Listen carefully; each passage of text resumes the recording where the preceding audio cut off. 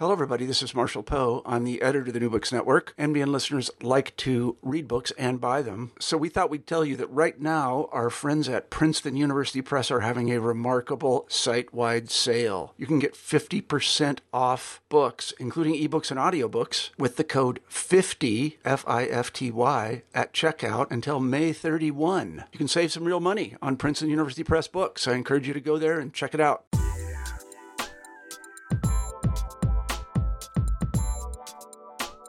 Welcome to New Books in Science, Technology, and Society. I'm Lucas Rappel, and today I'll be speaking with Henry Coles about the scientific method. I suspect many of us had the experience of being told that scientific investigation follows a series of simple steps. In middle school science class, I was taught to ask a question, formulate a hypothesis, develop an experiment to test that hypothesis, observe the result, and then rinse and repeat. But I also suspect that many of our listeners will think such a simple, almost algorithmic process cannot possibly capture all the creativity, richness, and diversity that real scientific research actually requires. So how did we come to think that there could be such a thing as the scientific method? That is the question that Henry Coles sets out to answer in his new book. Henry gives us what might be described as the prehistory, or perhaps the deep history of this idea, this myth, that the practice of science can be reduced to a simple set of steps, a method that even school children can learn to perform in their studies. In telling this story, Henry Coles takes us on a journey back to early 19th century England, where natural philosophers such as James Hutton and William Whewell debated about the role and value of speculation, or what they came to call the hypothesis, in scientific research. From there, we learn how the young Charles Darwin imbibed these ideas and found them suffused throughout nature. Next, Henry takes readers into the history of comparative psychology, and through that across the Atlantic, into the United States, where American pragmatists such as Charles Sanders Peirce picked up on these evolutionary accounts of human psychology and built a whole new philosophy around them. It was this pragmatic vision of evolutionary psychology, Henry Coles shows us, that eventually got codified into the canonical expression of the scientific method that so many of us were taught in school. Henry Coles has written a fabulous book. It's deeply learned and beautifully written, rich in detail, subtle in interpretation, and elegant in expression. So it's wonderful to be able to speak with its author himself. Henry Coles, welcome to New Books in Science, Technology, and Society.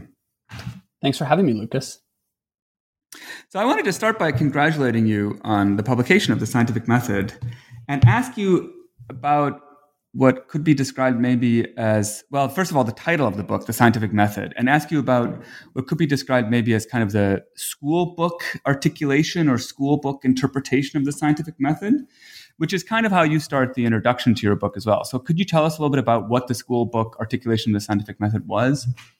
Yeah, absolutely. So one interesting thing about writing a book that ends up getting titled The Scientific Method is that, first of all, you hear things like, congratulations on publishing The Scientific Method, which is funny, but you also encounter all the different senses that people have of what the scientific method means. And so what I wanted to do when I started the book out was be very specific about the one that I was talking about. And so what I have in mind here is if you went to primary school, secondary school in the United States, but really in a ton of places around the world, there was probably a poster in a science classroom or even in a general classroom with a set of steps that had the scientific method on the top. And those steps, they vary from poster to poster. The number varies occasionally, but they usually involve things like, number 1, ask a question. Number 2, formulate a hypothesis. Number 3, design an experiment.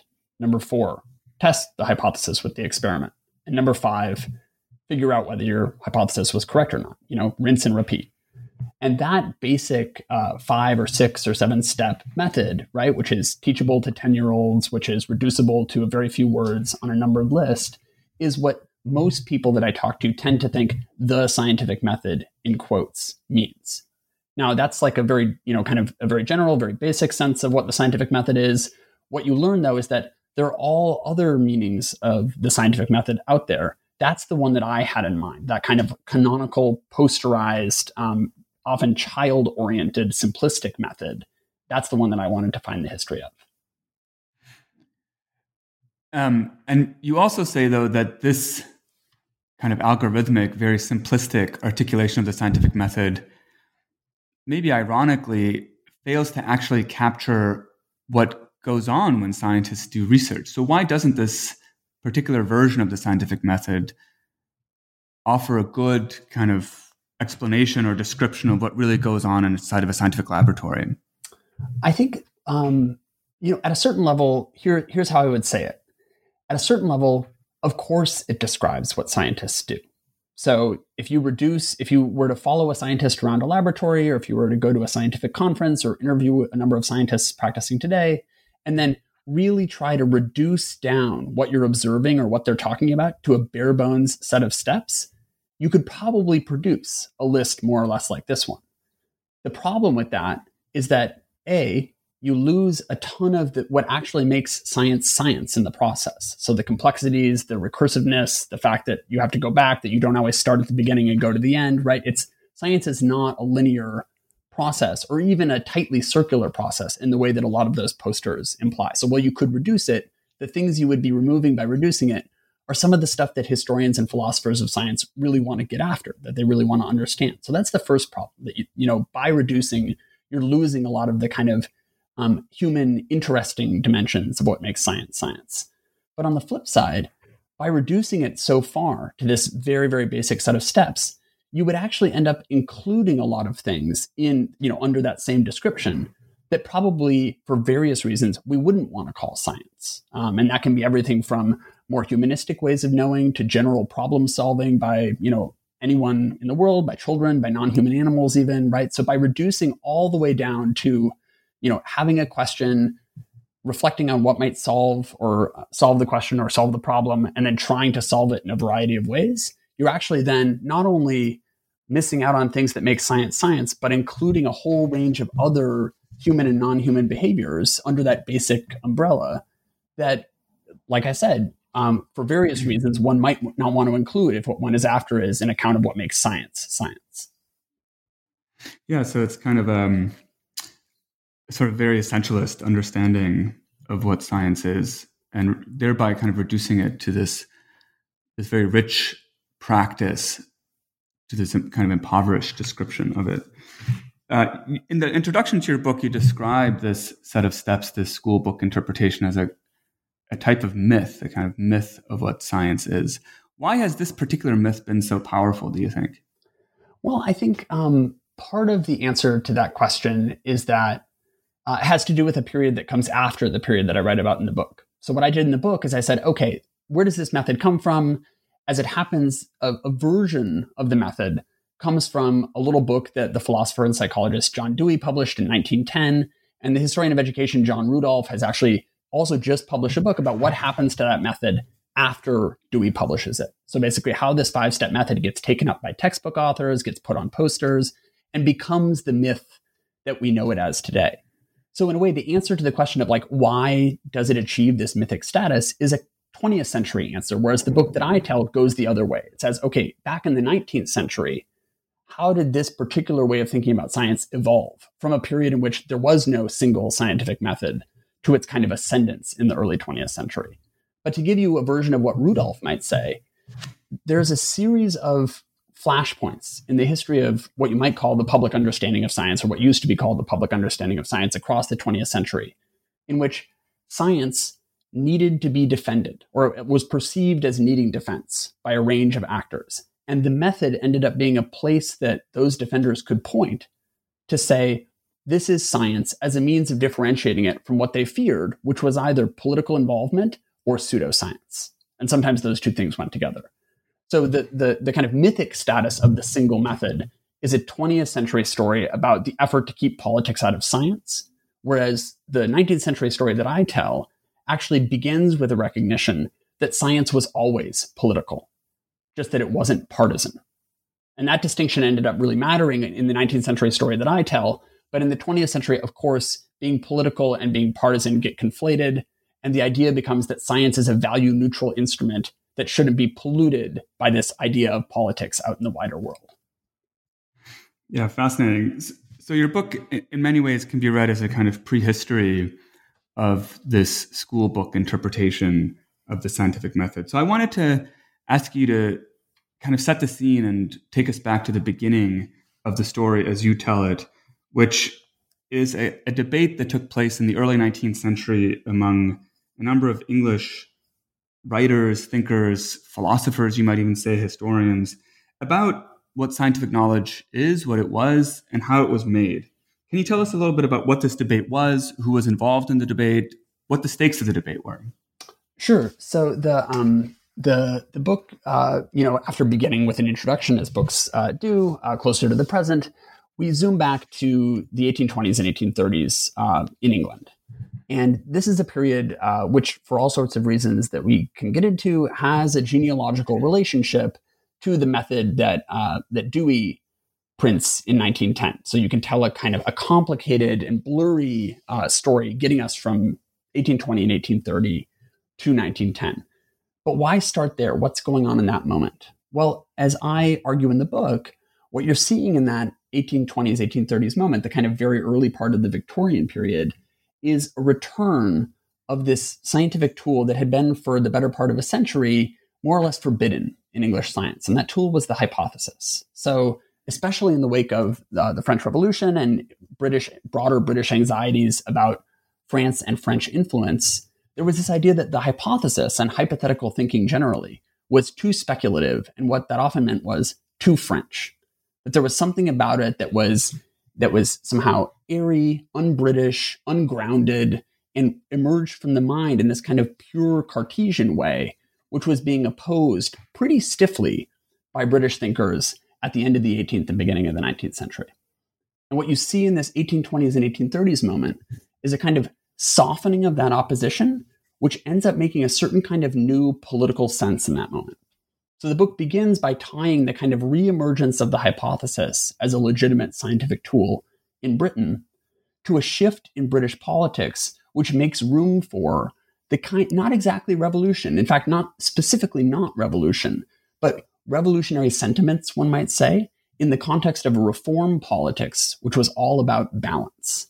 So the idea in the 1830s in particular was that the British way forward, politically, socially, intellectually, was always going to balance the revolutionary impulses that had been observed in France at the end of the 18th century with something more conservative that was often in the 19th century associated with German romantic thought. So Britain and British thinkers were kind of self-consciously positioning themselves as a kind of halfway point between extremes.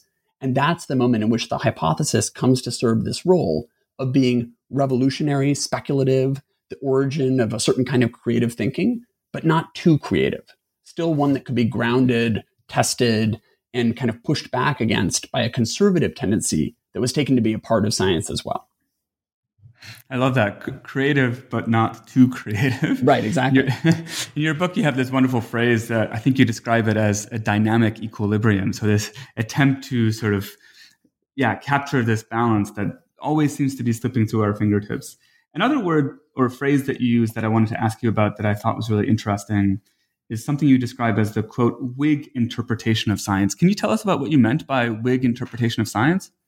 Sure. So there's a famous essay turned book in the context of history, the Whig interpretation of history, which is all about, it actually ends up playing a really big role in the historiography of science in particular. And the idea is quite simple, that there emerged in this early 19th century moment, lasting through into the 20th century, a quote unquote Whig tendency, and we'll come back to that in a second, to write history as though it was always preordained to culminate in one's own political views. So it was a progressive narrative of history from a supposed dark ages up through to the crowning achievement, which was supposed to be oneself or one's political allies, right? And that was a way of telling history that was political, that kind of marshaled a certain version of history or the philosophy of history to one's own side and made it all seem inevitable that one's party would be in power.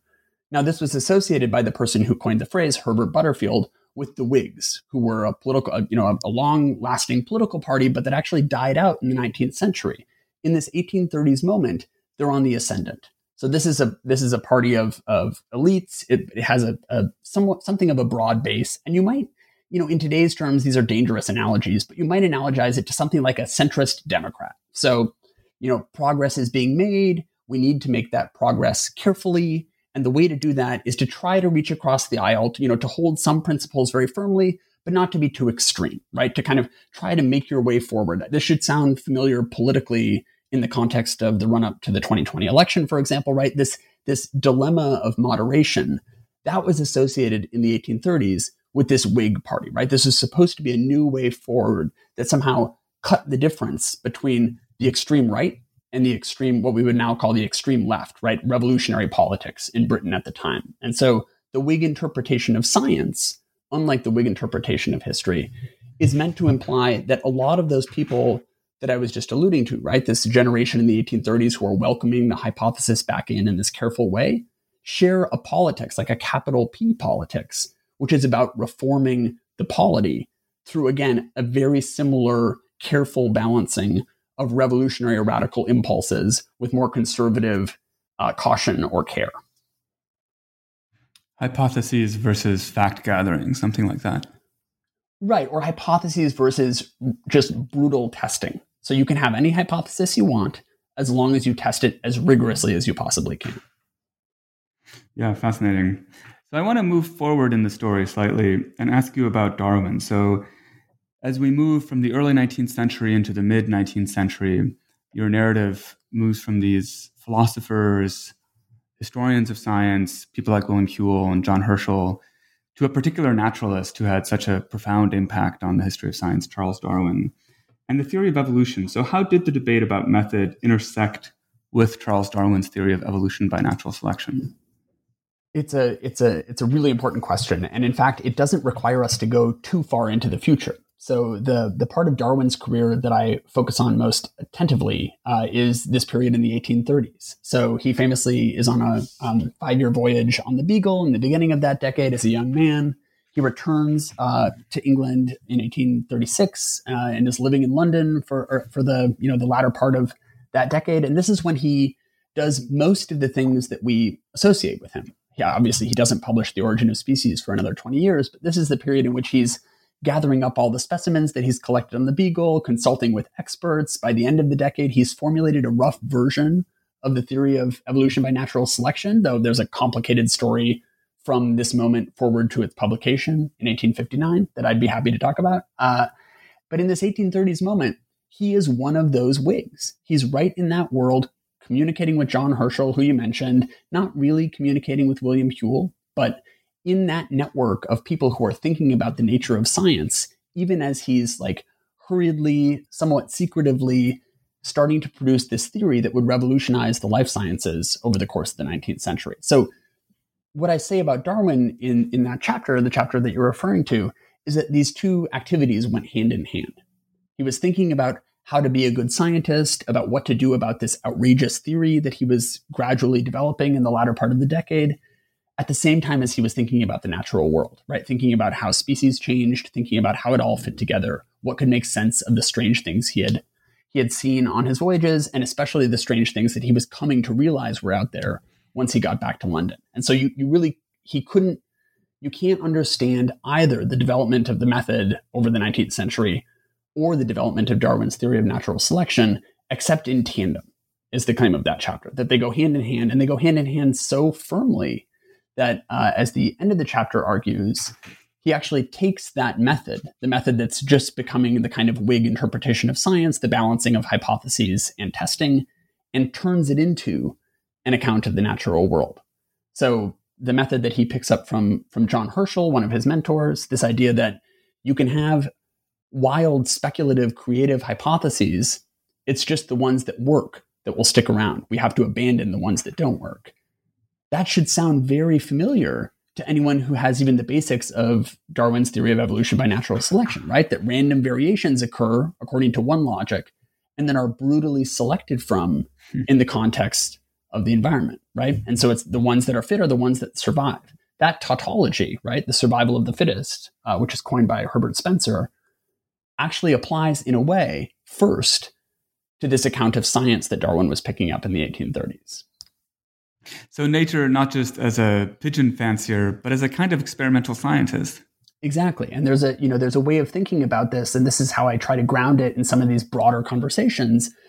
Darwin is brought up in a world in which so-called natural theology is the name of the game, right? His mentors train him in that way of seeing things. And the basic idea is familiar from something like William Paley's watchmaker analogy. So the idea that Paley puts out in the early part of the 19th century is, you imagine you're walking across a heath and you strike your foot upon a watch, a wristwatch, you pick it up, a pocket watch probably in 1802. And when you pick it up, you think, oh, this came from somewhere. This must have a maker. Someone designed this. I wonder how it got here.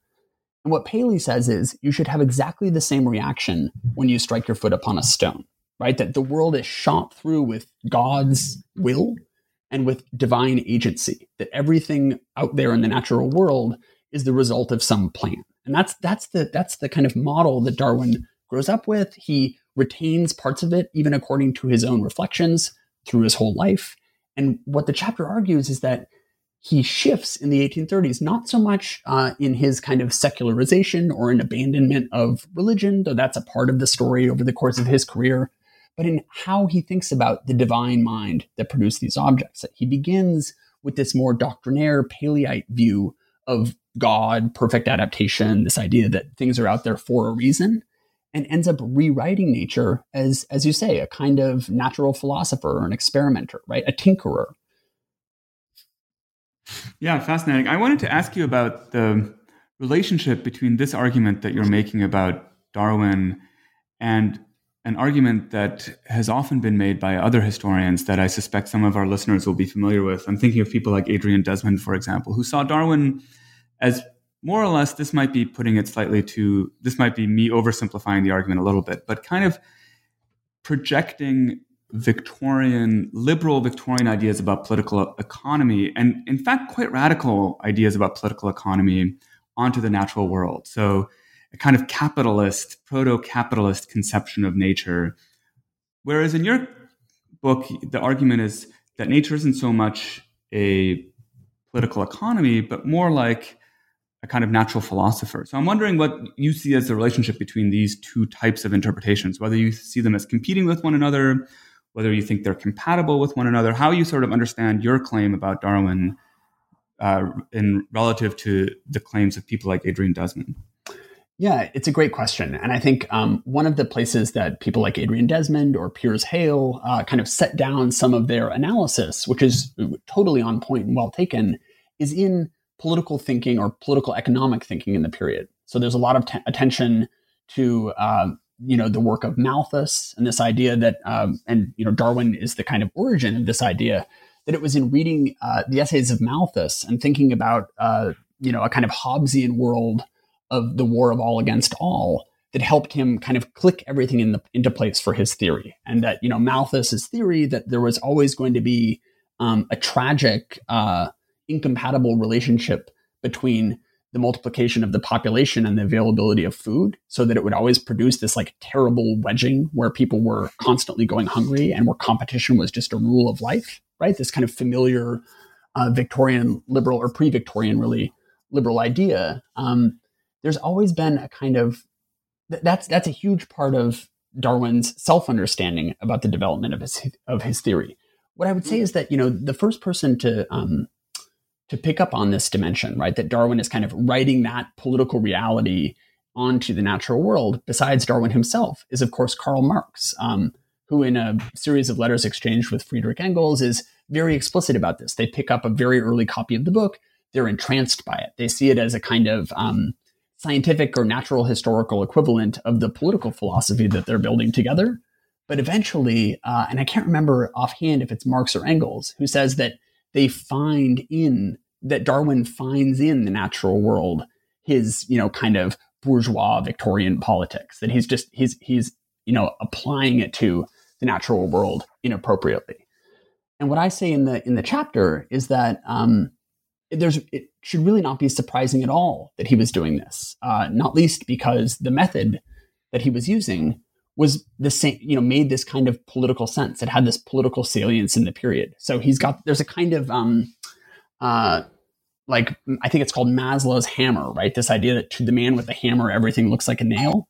there's a version of this going on in this Darwin story where he's living in a world that's kind of soaked through with this idea of balance and equilibrium. And so what I would say differentiates my interpretation of the kind of politics of nature that Darwin has is that I see it as less radical than someone like Desmond or Hale even might see it as, right? And I think they both focus on more radical contemporaries of Darwin who do in fact embody a more radical politics. And instead I see it as this kind of desperate attempt to fit in or to find this very British balance that Marx was kind of spot on about. He did find it there. And it's not just that he found the society of England, as I think he says, in the natural world, but he found its science there too, that the science that he was practicing was looking back at him from the animals and plants that he had collected. And I think that emphasis on the kind of go-between status of science, right, as the thing that Darwin was most anxious about in the moment, saves us from having to make the claim that Darwin was an extremely engaged political thinker, which some have made, but which others have questioned. So tell us a little bit about the history of trial and error. Where does this idea come from, and how does it figure into your story about the history of the scientific method? So trial and error is kind of hard to wrap one's mind around historically. What we mean by it today, and perhaps this is obvious to everyone, is a kind of version of what we just spelled out, right? It's the kind of kernel of that 5-step scientific method. You try something, you see if it works. If it doesn't, you try something else. And if it does, you build on it, right? And this is just a basic way of describing problem solving, right? You're in your garage trying to solve a problem. You're probably using trial and error. What it's opposed to is something much more formal, much more rigorous, written down, something that has a set of rules, right? It's a kind of organic problem solving approach. What the history reveals is that, in fact, it starts out the other way. Trial and error begins as a very formal mathematical tool that's taught to youthful learners of arithmetic from the 18th century into the early 19th century. It's basically a way of solving fractional problems that would be much harder to do if you tried to work them out by rote. And so what you do is you pose a potential solution to the problem, solve backwards to see how far off you are from the actual solution, and then iterate. So that you begin with this falsehood, right? This hypothesized answer that isn't actually the right answer, but it gets you to the correct answer much quicker. So this is in arithmetic textbooks in the late 18th and early 19th century, as I said. And what you find in the middle chapters of my book is that formal rule, that basically trick that was taught to children as an arithmetic solution, ends up getting kind of like Darwin's method, transposed onto the mind by another generation of what you might call psychologists at this point, who are thinking about problem solving as a general behavior. So something that many of them probably learned in the context of arithmetic becomes, over the course of the middle decades of the 19th century, a generalized account of how problem solving works as a whole. So I wanted to shift a little bit and ask about, so in the last roughly third of your book or so, you take the reader across the Atlantic from England, from Great Britain, into the United States, and look especially at the history of American pragmatism. So I want to follow that shift and ask you about how some of these psychological ideas that you were just mentioning, ideas about the way people in the late 19th century, mid to late 19th century were thinking about the process of thinking, how that manifested itself in the early history of American pragmatism with people like Charles Sanders Peirce and others, and how those ideas in the United States ended up contributing to emerging thinking about the scientific method, what would become called the scientific method. Yeah, sure. So this is, as you note, a big shift, right? To the first 3 chapters of the book mostly focus on British figures, and the second 3 at the heart of the book mostly focus on American figures. Though, of course, there's a lot of stitching back and forth that goes on across the whole book. The first thing to note about this kind of American pragmatic appropriation of this set of ideas is that the politics are slightly different. I'm careful to kind of highlight the similarities and the differences. So, 1830s London is not the same as 1860s Boston. One of the ways that the rise of pragmatism itself has been interpreted by Louis Menand, who wrote the book on the subject, The Metaphysical Club, is specifically in more or less national political terms, which is to say, in the wake of the American Civil War, there's this desire for a kind of balance, for a lack of extremes, right? For a focus on the everyday and for avoiding what had just occurred, kind of a national healing in his argument. And that's the context in which pragmatism emerges. Now, there are ways that one could dispute that particular claim, highlighting more of the transnational connections. And I don't think Menand would argue with that. I think I think everything as complex as a broad-based philosophy shared by a generation of people is going to have multiple causes. But in this context, it's the balancing act that Darwin achieved in that natural selection theory that ends up starting to get applied in the context of comparative psychology, including by him in The Descent of Man and the Expression of the Emotions in the 1870s. But it gets applied by a new generation of people to all sorts of organisms, to humans, to non-human animals, to comparisons between them. Evolution becomes this kind of key for thinking about why we think the way we do and how progress might occur in our collective thinking. And that's the piece of it that the American pragmatists pick up. So Charles Sanders Peirce, who you mentioned, William James, also a cohort of people that emerges in the late 1860s and early 1870s in this kind of penumbra around Harvard University, who are thinking really carefully about the possibility of applying evolutionary theory to human affairs, right? As many people are. This is the wider context of social Darwinism, of course, and the kind of prelude to a certain kind of eugenic thinking.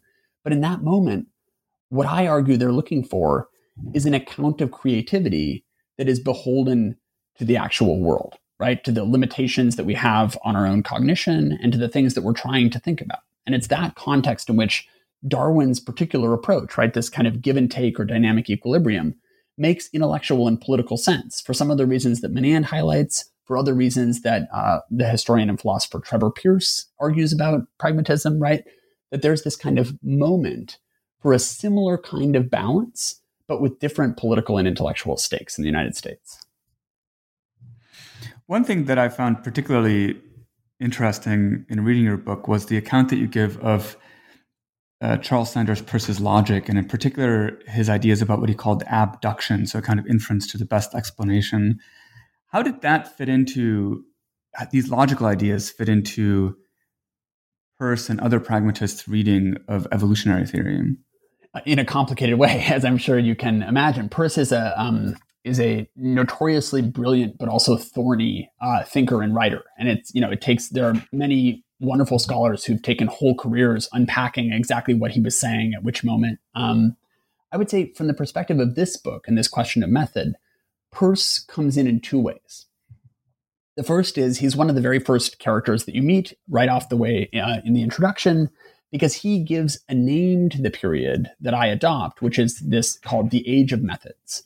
The idea being that there's this kind of efflorescence of different scientific disciplines and of attention to methodology itself. And so Peirce wants to make his name in that area. Logic is one part of that broader conversation of methods, but so is the empirical observation of how scientists actually work and the psychology of everyday cognition, right? All of these things are a part of how method with a capital M is being rethought in the middle decades of the 19th century. So that's where we kind of meet Peirce. But where we get to his logic is actually a really interesting kind of dilemma in the scholarship on Peirce. So Peirce is often taken correctly, because he says this himself a number of times, to be anti-psychologistic as a logician. Most logicians now are. And basically what that means is the kind of empirical facts of human cognition, how we think, the kinds of heuristics that we use, our foibles, right, our habits, are really irrelevant to the science of logic mathematically understood. Right? That logic is somehow separate from those affairs. They come together, of course, in our attempts to do logic, but that logic, like mathematics, and there's obviously a whole dispute about the relationship between those two, doesn't have anything to do fundamentally with our limited, evolved, organic cognition and psychology. So that's the kind of starting point. Peirce is taken to be, and as I say, correctly, a kind of founder of this mathematical logic, right? And his work is still being used in important ways in logic and the theory of logic today. But, and there's a big but here, the essays that make him famous, the essays that make him kind of put pragmatism on the map, that are some of his most widely read essays, and certainly his most widely read essays today, that he publishes in the 1870s, called Illustrations of the Logic of Science, are actually very psychologistic. So there he is in this kind of metaphysical club moment that Menand describes, trying to work out a connection between our limited, evolved, fallible cognition and the kind of principles and rules of logic. And it's in that context that he arrives at this, the method of abduction that you mentioned, which is neither induction or deduction, as its name implies, but is instead more closely associated with what, as you say, philosophers now call inference to the best explanation, which in its very, very briefest form is basically a version of guess and check, right? It requires taking this stab at a possible solution and then gathering evidence to see whether it works. It's basically the scientific method we were talking about before, and Peirce works it out in the context of trying to build an evolutionary logic in the 1870s. Like an educated guess. Oh yeah, and so there's a really important question here. I don't solve it. I think it's probably insoluble, but there's an important question both among philosophers, among scientists, but also just kind of more broadly and even historically about how educated one's guesses have to be, right? It's probably not a good idea, if we're thinking here normatively or politically, to say anything goes in terms of guesses or hypotheses, right? Let's just take all the hypotheses from the population and figure out how they work, right? We're seeing versions of that argument being made now in the context of COVID. It's probably not a good idea. It's certainly not a kind of time-sensitive way to pursue science and scientific research. Kind of a big data approach, you might say, actually. Well, there's a whole question there, and I do allude to this in that chapter on Peirce about which parts of this could be mechanized, right? And there is a school of thought in the big data world that, big swaths of what we now consider to be, human-centered scientific reasoning will be automated, including potentially the production of hypotheses, which is its own, dilemma. But in this context, I think there is probably an argument for educated guesses. What's fascinating in the context of this Darwinian argument, right? This kind of the way that pragmatists relied on Darwin's theory of evolution as opposed to someone like Spencer's, is that Darwin probably would have militated against the idea of the educated guess. Now, if he actually had to come down to it, he would have admitted that certain people are better at coming up with hypotheses because they've been exposed to the data in certain ways, and that's probably what we mean by an educated guess.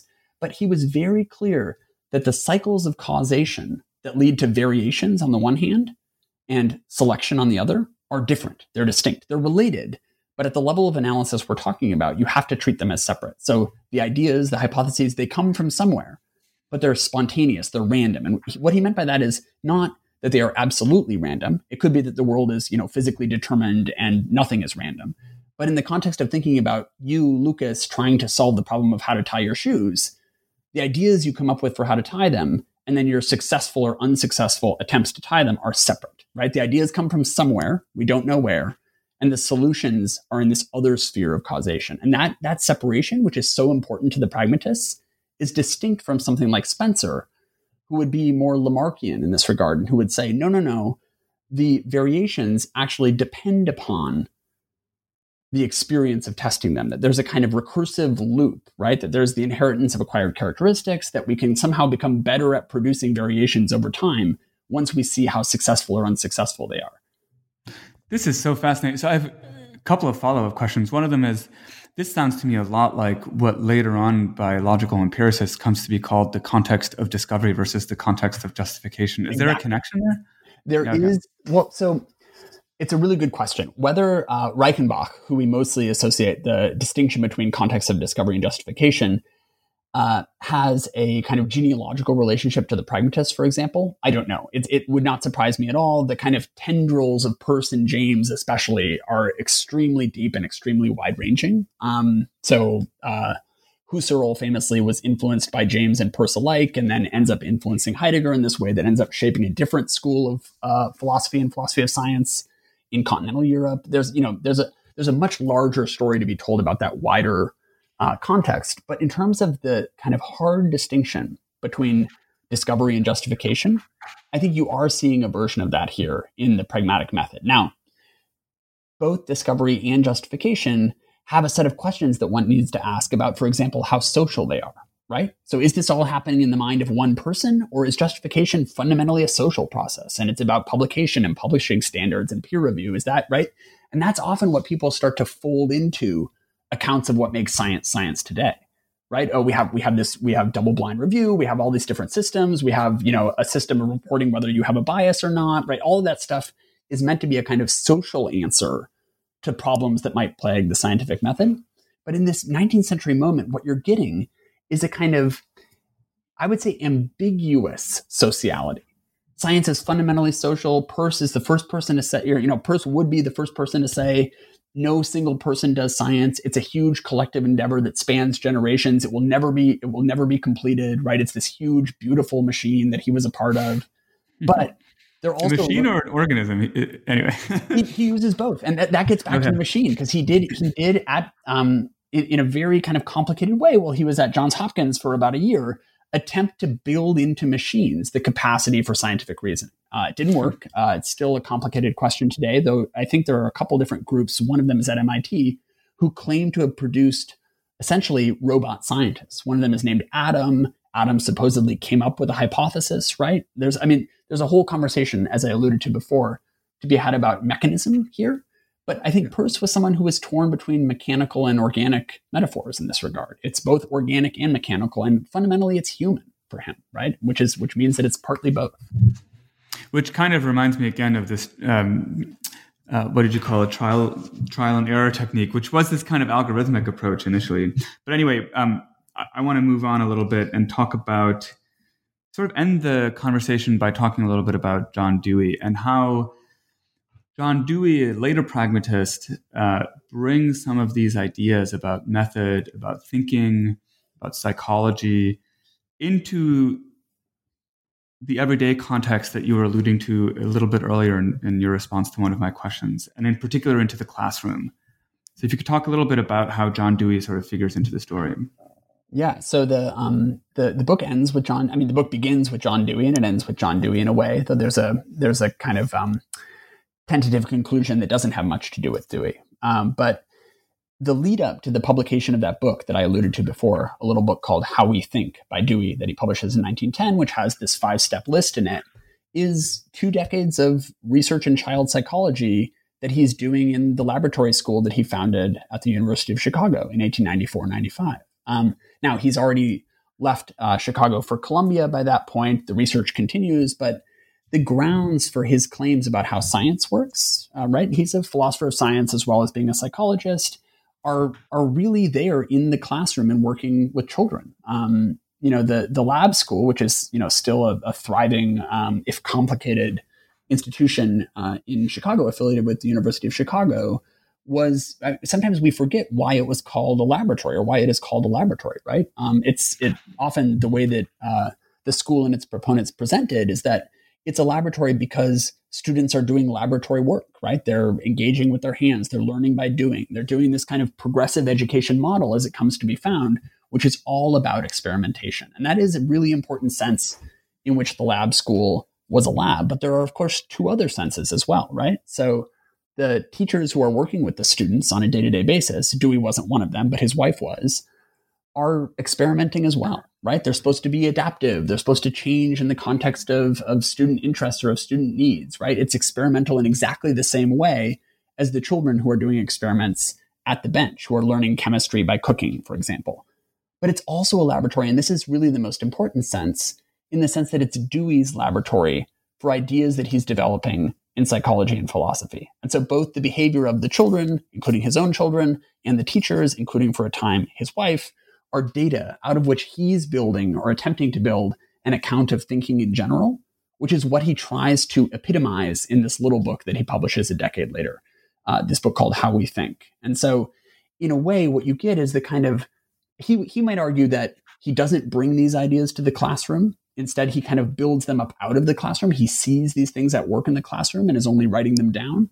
But we know all the way back to Darwin that scientists themselves are often not the most reflective at exactly what is motivating them or how they're doing what they're doing, right? That they're doing it and they're doing it brilliantly. But that in fact, sometimes Darwin was famous for saying he never worked with a theory. He worked on true Baconian principles. He just gathered a lot of facts and then the theory occurred to him. We know as historians that kind of the opposite was true. He was constantly theorizing. He was constantly seeing the world through these agonizing over it. And agonizing over it. Right? There's a whole, so it would be it would be incorrect to take Darwin at his word about the origin of his theories. And the same would be true for Dewey, right? So Dewey had a stake in claiming that he needed this laboratory school in order to produce his philosophy, but he did come into that context with some of these ideas already in place. And the major one here is this idea of this balance, right? Of this kind of that we hypothesize, that we're constantly interested, that we're motivated organisms who are taking in so much data from our environments, and that we test out our ideas intuitively, that children are actually better scientists in a way than high school students, and that we need to reteach people how to think scientifically because they knew it in their very earliest moments, and that something about the way that school works beats it out of them, that we lose the ability to think creatively, intuitively, in an interesting or interested way because of the structure of society or of schools. And so his whole project is about remaking the polity or society to enable the kind of thinking that he sees as organic and best and the best suited to solving the problems of the day. And that thinking is this thinking that we can trace back to that 1830s moment, right? This kind of like give and take that's become over the course of the 19th century extremely organic, rooted in evolutionary theory, a widespread account of the way that problem solving works even across the human non-human barrier. And that's what Dewey is picking up in this 1890s moment and turning into an account of thinking in general. Yeah, this is so interesting. You're using the word organic. I don't know if Dewey himself would have used the word natural or not to describe this kind of thinking. But what struck me as being so fascinating about your account is the way that the story sort of loops into and out of nature, right? There's this conception of thinking that emerges through a kind of debate about a normative debate about how scientific research ought to be conducted that is then read into the natural world. And by the end of the book is sort of rediscovered in nature and used as a normative principle yet again to teach school children how they ought to, how we as adults and developing adults ought to be thinking or cultivating certain habits of mind. So I want to end the conversation by asking you about something that in your introduction you describe as the looping effects of this kind of history. So how you see these sort of complicated tangled webs or tangled loops as being both operative in the past, but also how you implicate yourself in a kind of self-reflexive or self-referential way as a historian into these tangled webs of back and forth looping. Yeah, it's an extremely important idea, not just to me, but to many historians of what we often call the human sciences, right? And this is partly because of the influence of the philosopher and historian Ian Hacking, whose idea this looping effects notion is. So what Hacking calls the looping effects of humankinds is a really simple and really profound kind of translation of an idea latent in the work of Michel Foucault. And the idea is pretty simple. In the human sciences in particular, labels are hatched by scientists, right? Ways of describing particular human behaviors. So Hacking uses a lot of examples from psychiatry. And so what Hacking says is the label schizophrenic or the label depressed gets applied to people, but people react to the labels that are applied to them. So if schizophrenic is meant to describe a particular set of behaviors, or depressed, or any of these other categories that come out of the human sciences are meant to describe human behavior, but in using them, you change the behavior you're describing because people either adopt or reject or change the labels as they're applied. Then you get this looping effect where now the person who came up with the label needs to redefine it because the behavior that they were describing has changed. And then now with the new redefined label, people are going to react to it in different ways. And so you can see how this cycle starts to emerge. And so what I do in the beginning of the book is I say, this applies historically in this 19th century moment to thinking about science itself. That this weird ragtag group of philosophers and psychologists and biologists are thinking really hard about how science does or should work. And by trying to apply new labels for coming up with new terms, William Whewell famously coins scientist, this idea of abduction from Peirce, right? New evolutionary accounts of how science works or should work. Those end up having that same kind of looping interaction. So if I say, you got to be Baconian, someone's going to think about what that means and try to do it or not do it or reject it or try to adopt it wholesale.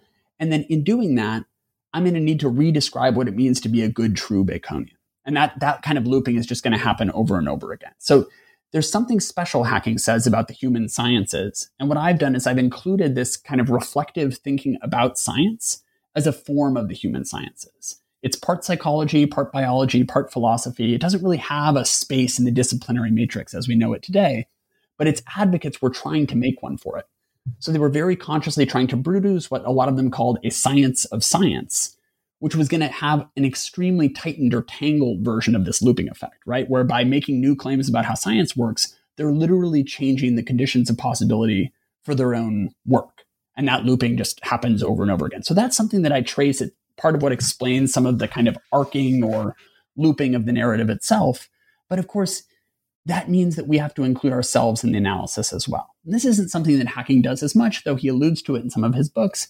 This move to kind of be more self-reflective, to be thinking more carefully about the power of writing these kinds of histories is something that I pick up more, not from Hacking, but from the philosopher and feminist science studies scholar Donna Haraway. So Hacking and Haraway aren't often paired together in analysis, but if I get from Hacking this kind of account of what happens cognitively and socially from the use of these labels, I get from Haraway this real emphasis on situatedness and on seeing yourself in the narratives that you're weaving.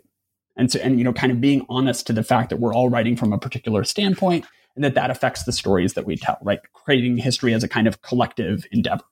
And so by bringing those two things together, what we end up seeing is that when I label someone a pragmatist or a proponent of the scientific method or a comparative psychologist as a historian, they're not reacting to me, right? They're dead. The people that I write about are dead. So they're not going to be pushing back or changing their behavior. But by thinking about the grounds for how we tell the stories that we tell about science, about how to tell stories about science that are more accurate to how scientists actually work and that might help promote science in the face of science denial, which is especially important now more than ever, you start to see that the histories that we tell do have this looping effect in the sense that it's the history that is the grounds for what we do. It's the history that furnishes the analogies or helps us feel like we're part of a genealogy, right? Us as historians, but also scientists. And by telling history in new ways, and this is something that Haraway is very clear on, we enable certain possibilities, certain political actions in the present and disable others. And so it's that attention to how the labels that we use and the stories that we tell change the conditions for telling those stories and for acting upon them that I get out of this combination of Hacking and Haraway that I kind of begin the book with. Well, that's a wonderful way to end. So let's leave it there. And thank you so much, Henry, and congratulations on this wonderful book, The Scientific Method. Thanks, Lucas. Thanks for having me.